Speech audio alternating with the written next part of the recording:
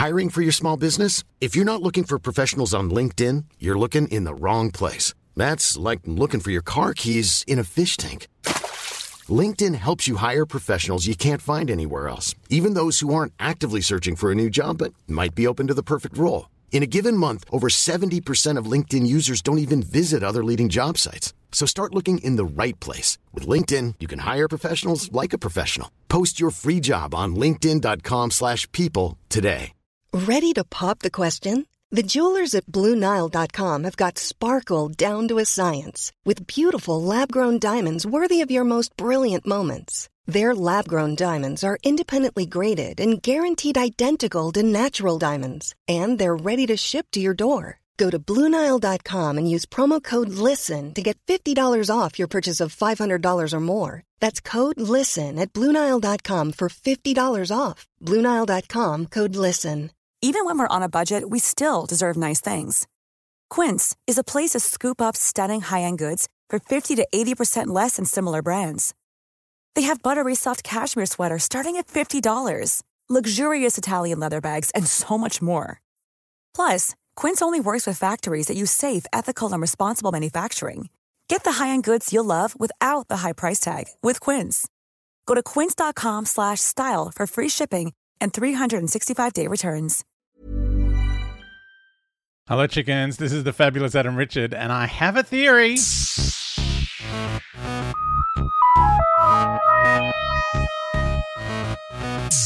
Oh, hello, chickens. Welcome to a special, not News Day, it's the 2nd of January episode. Now, this is all going to be about Eve of the Daleks, so if you haven't watched it, then stop listening now because I'm going to spoil things. Just in case you forgot it was on. I don't know. You just popped this on for some reason. Anyway, the ending. I felt like we were in proper crazy Marvel territory here where the preview for the next episode makes you go, what? I can't wait until, when is it? Easter something? Anyway, it'll be sometime in the next few months. But yes, the ending, The Legend of the Sea Devils. Was it The Legend of? Because it came up really slowly. It was just The Legend of. I'm like, why is this taking so long? It's The Legend of this female pirate, this Chinese female pirate, who was a real person apparently. And then it's like, oh no, Sea Devils. Yay! That was exciting. Anyway, enough about the preview, because like that's... We don't want it to be like a Marvel movie where we go, oh yeah, I turned up to that film, but oh my God, how good was the trailer for the next one at the end? Because I've gotten a bit bored with all those. But yeah, I enjoyed it. It was, it was a silly nonsense. And I loved that the Daleks were just kind of there killing people who had no idea what they were or what was going on. And you're like, how have they never seen a Dalek before?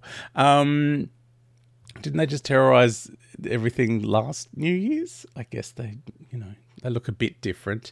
And I guess if these people were in this storage facility last year, maybe they missed all that news. Who knows? Anyway, the Daleks were... I love they became spookier as the episode went on. Like when it was all dark and spooky and they were kind of just turning up in the background of things.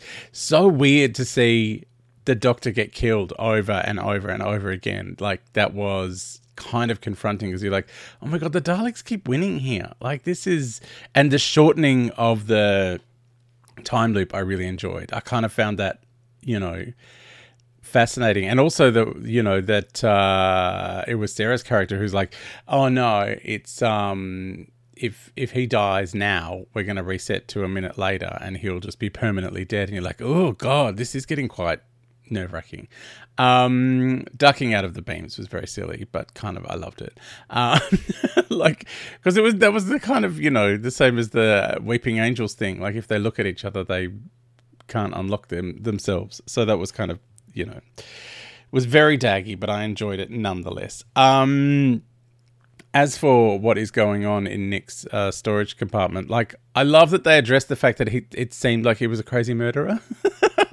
It's like, like, oh, no, they're all still alive. Hilarious. And it was like, I know it was meant to be kind of like a weird rom-com, but there was, the romantic storyline was very, very thin on the ground. Like, and what is going on with Jeff? Like, who is Jeff, and why does he have all this stuff there? Like, I don't understand why Jeff has got a whole room full of beans, beef and beans. It was a very strange storage facility.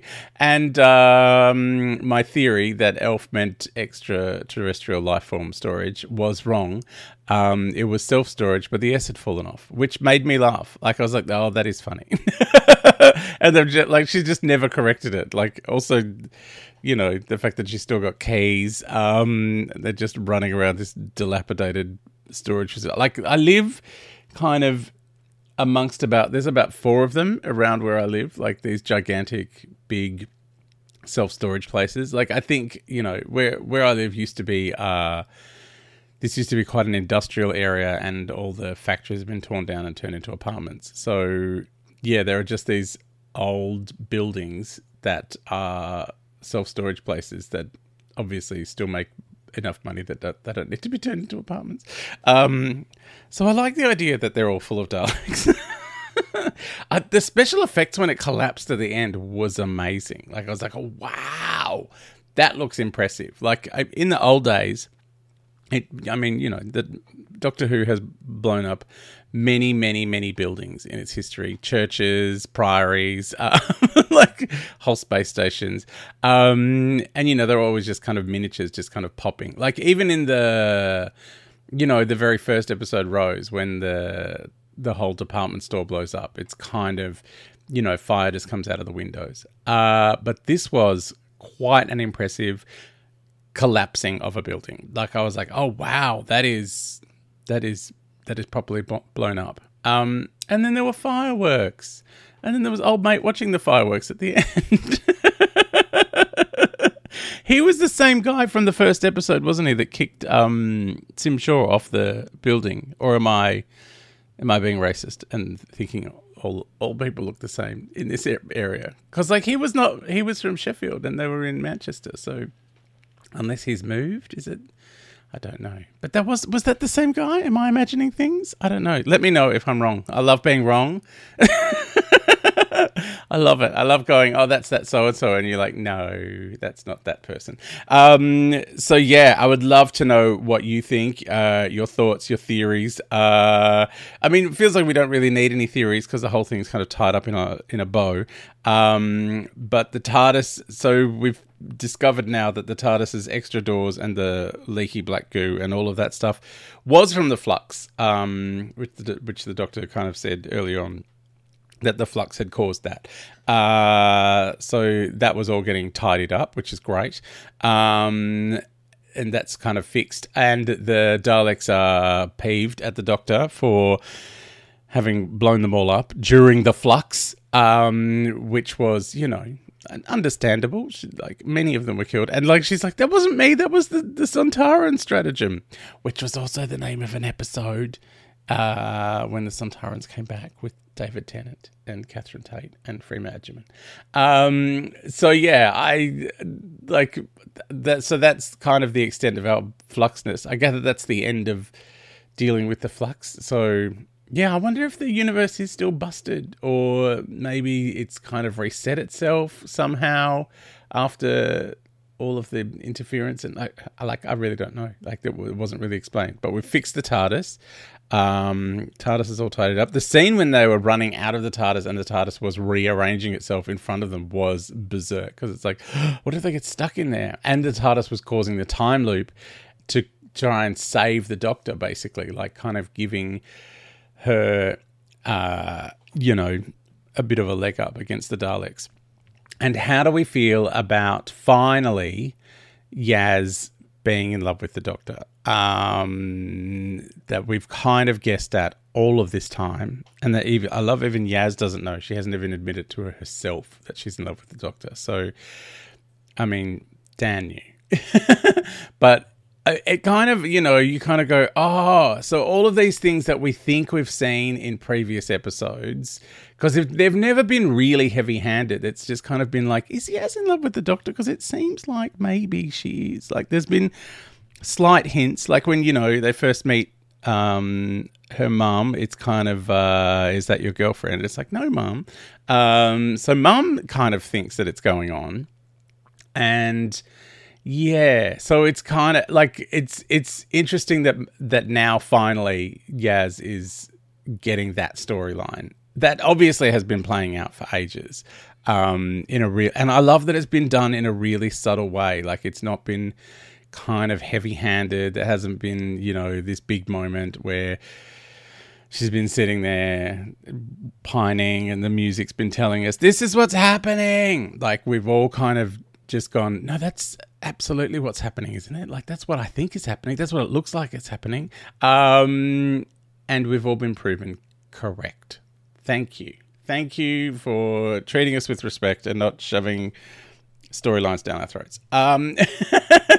But how does the doctor feel about Yaz? Because that was kind of a, she was being quite evasive. And I wonder if it's just that thing where the doctor's like, I live for a bazillion years. I can't get attached. So, she's nice and all, but I can't be part of that sort of relationship because it ends badly for me. Because they grow old and die and I have to watch it. Or I get them into terrible situations where Daleks kill them over and over again. Who knows? I would love to hear your thoughts and your theories. Let me know how you're feeling. You can get me at patreon.com/Adam Richard or at Instagram, at Twitter, at Adam Richard, Fabulous Adam Richard on Facebook, or there is always the Adam Richard Has a Theory Facebook group, or theory@adamrichard.com.au if you want to send me an email. Send me your theories. I would love to know how you felt about this episode, what you thought. Oh my gosh.